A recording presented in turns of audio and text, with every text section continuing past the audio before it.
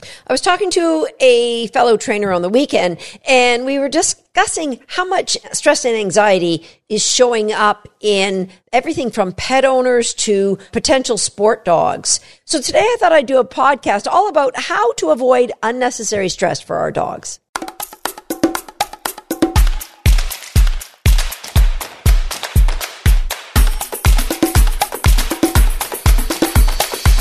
Hi, I'm Susan Garrett. Welcome to Shaped by Dog. Let's face it, stress is everywhere. Stress has the same effect on dogs as it does on us humans. We get a hormonal release. We get a flood of cortisol. With dogs, cortisol, we know doesn't leave their body for up to 72 hours. That cortisol and the hormonal release has the effect of lowering immune system, which can lead to illness, which can lead to problems with joints. We want to avoid unnecessary stress if we can. I know there is a lot of stress, and my goal isn't to never have my dog be stressed, because I compete in a sport of agility, and sometimes a dog's going to make a mistake. I don't want that to be the end of the world, but nor do I want my dog to endure stress when they don't have to. So first thing you should think about is how your dog deals with stress. Are they a dog who stresses low or a dog who stresses high? For the majority of dogs, when you think of stress, in podcast episode number 4, where I talk about your dog's body language, the TEMP, that they show you that they're a little bit worried, you think of the typical dog with their ears pinned. Maybe you can see the whites of their eyes and they're panting a little bit, and their body is very, very tight. Also in podcast 157, I went into even more details about your dog's body language and how to identify when the dog is not feeling 100% at their best. And so typically we think of that poor dog that's just shut down when we think of a dog that stresses. But some dogs get more and more frantic. And the appearance is that, oh, they're having a great time. Oh, look at them. And if they're making mistakes, then the appearance is he doesn't care. He's just blowing me off. He's just being a big jerk. And the truth is, that's just your dog's representation of stress. Both dogs need our help. Okay, so today we're going to talk about how to set up your training so that we can minimize or negate stress, and definitely negate any unnecessary stress in the dog. There's a few important things that you can do to eliminate unnecessary stress. By far, the two biggies are the human mechanics and your training setup. Now, within the human mechanics, I'll include things like having a training plan, having it ready, knowing what you're going to do, knowing when you're going to do it, how you deliver the rewards, how you deliver those reinforcements to your dogs. Are they delivered in a way that the dog doesn't have to wait and start stargazing and get anxious, like, okay, I did it right. You said I did it right. Where's my thing? Right? So your mechanics goes a long way. When I used to teach classes here every week, my students some would come in early and just practice without a dog. We're going to be working on behavior X. And so I'm going to get it from this hand into that hand into my dog's mouth. I had a student who was a dentist over in Rochester. He used to come across the border every week and come to class, and he was diligent about practicing without a dog. And it paid off dividends, because things that we practice, we get better at. And so his mechanics became good. If your mechanics are slow and cumbersome and you drop the cookie, or you don't have the cookie ready and it's not, and then you got to break the cookie, and where you thought it was in this pocket. No, it's not in this pocket. It's in this pocket. All of that are creating stress in your dog that is unnecessary. Oh, Susan, it's just a little bit. Why would you want unnecessary stress in your dog? Why? Not needed at all. Okay, so your human mechanics. In order to improve that, number one way, and you've heard me talk about this before, you've got to have a camera. Your phone. Come on, who doesn't have a smartphone? I know there's a few of you out there that don't have a smartphone, but you can get a GoPro then if you don't have a smartphone, and just a little tripod, or I'll give you a link to one of my favorite setups. If you want to get all posh, I'll give you the link to what I use. I probably have 6 to 10 different tripods around here that I use. Some are in the building, some are in the house, depending on what I'm doing. Sometimes I'm on the ground, so I'll just want a tripod low. Sometimes I want to get a view from up above. And so I have a number of different tripods. Heck, I'll throw a few links in there for you. In order to improve your human mechanics, you have got to video your training.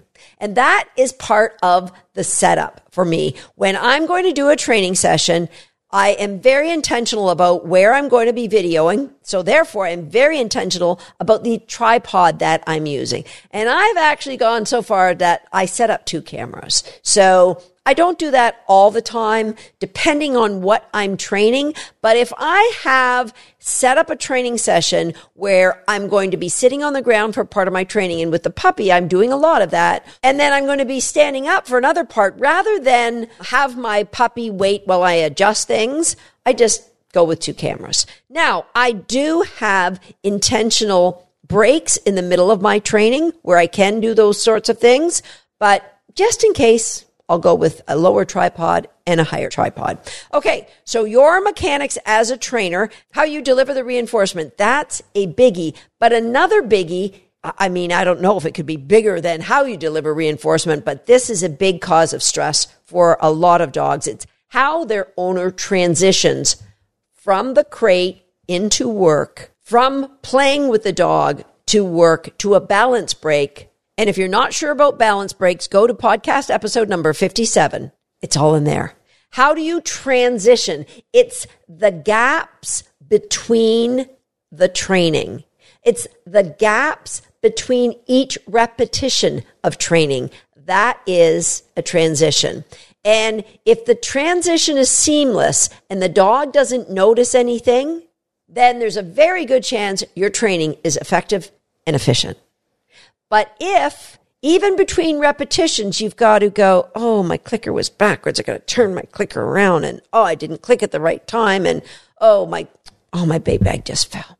Then that is creating inefficiencies, and inefficiencies means you are setting your dog up to experience more stress. Because what we want is to maximize our training time by minimizing the number of repetitions the dog needs to make before they get it right. And minimize the time between those repetitions. That's what's going to make an efficient training session.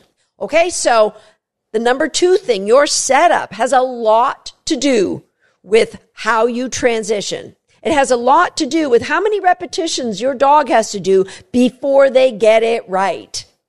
And so, what does that look like? Ahead of time, in your training plan, you're going to plan, what are the behaviors I'm going to be teaching today? So I'll do one of 2 things. If I have a small training area, I will put my props, I'll set them up ahead of time, either on a chair or a couch or somewhere that I could grab them in the midst of working for those seamless transitions. So it might be I'm working crate games at the very beginning of my training. I've got the crate door open. I'm moving the dog back and forth. When the dog gets out, I will instantly start tugging. And as I'm tugging from the top of the crate, I might take a perch. Perch work, pivots, and spins. If you're not doing that with your puppy or your dog, go over to YouTube and check out that video.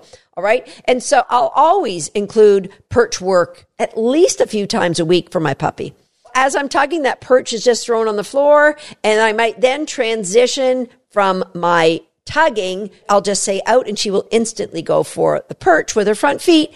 And I'll throw the toy around my neck. I'll grab some cookies. Probably they're in what I've always referred to as my kangaroo pouch, because that's what we used to call it when I was a kid. But a lot of people didn't know what that was. It's the pouch in the front of my hoodie. So I'll grab the cookies from my hoodie, and I can seamlessly start to transition to train my dog. Okay, so I will plan the stations that I want to train. So always will be with my puppy, who's only 15 weeks old, it will be predominantly recollar games and fitness exercises, right? I'm already just doing the foundation for her to learn fitness exercises. Occasionally it might be a jump grid, but really it's recollar games and fitness. That's what we're working on. And so I will plan, depending on the time and depending on the events, 3 to 5 stations. So if I'm working in a small space, those stations are stacked either on top of the crate or on a chair where I can just grab them and throw them on the floor.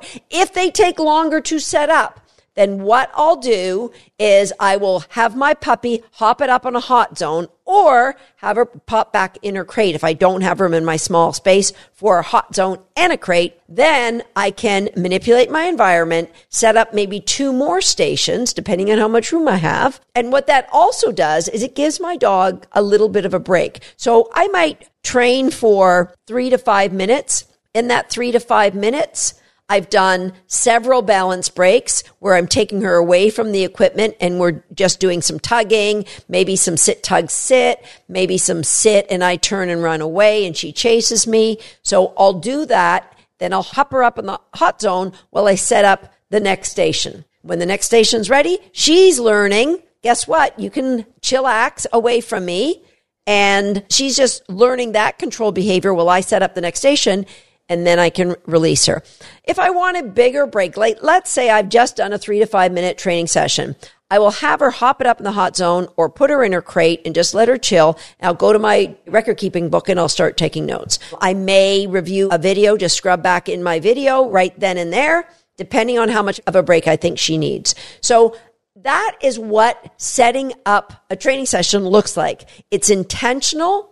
It's got stations. Now, if I'm doing it in an area where it's a little bit bigger, I might set up all 5 stations kind of in an arc.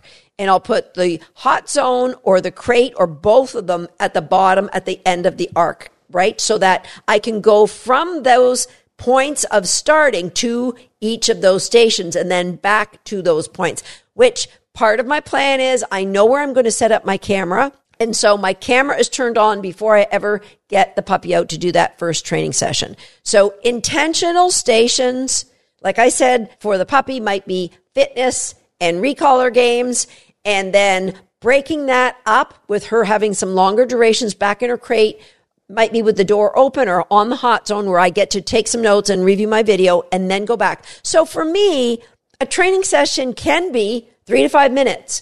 Or it can be several 3 to 5 minute sessions brought together. And so I might be out there for 20 minutes or 30 minutes, but the puppy isn't working for 20 or 30 minutes, right? So the puppy might do 5 stations and they might take total, if she worked them continuously, for 12 to 15 minutes, but she's never ever worked them continuously, right? That's what balance breaks are for.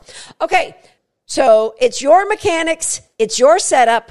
By being efficient, we minimize the downtime that puppy has. That means that we decrease the stress the puppy has to endure during their training sessions. Now, if you have a dog that gets overexcited, you might do your balance breaks with maybe some food. You might do some brain games rather than some high, exciting tug games, right? So you have to know your dog and know what they need. Okay. New here on Shaped by Dog, I'm going to, from time to time, at the end of the podcast, I'm going to answer a listener's question.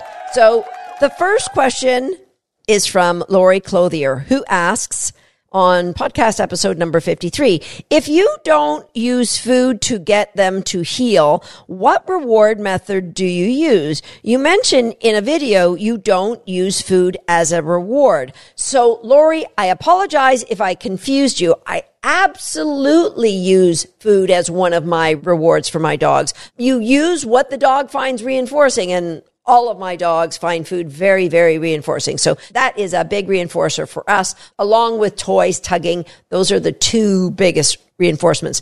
What I said was I do not use food lures when I train my dog. So I do not present the food to them and guide them into a behavior like a heel at my side, or lure them into a down, or lure them back into a sit, or lure them to come. I don't use food in that way. I only use food as a reinforcement. What I do, and maybe that there's a whole podcast here. If you'd like to know more about how I shape behaviors when I don't food lure, just jump over to YouTube and leave me a comment, because it's about using targets. So, for example, if I wanted my dog at my side, I would be targeting this zone, what I call reinforcement zone. If I wanted a really specific behavior, like for competition obedience, I would first shape a head position. And then that would go along with the shaping of the body in reinforcement zone.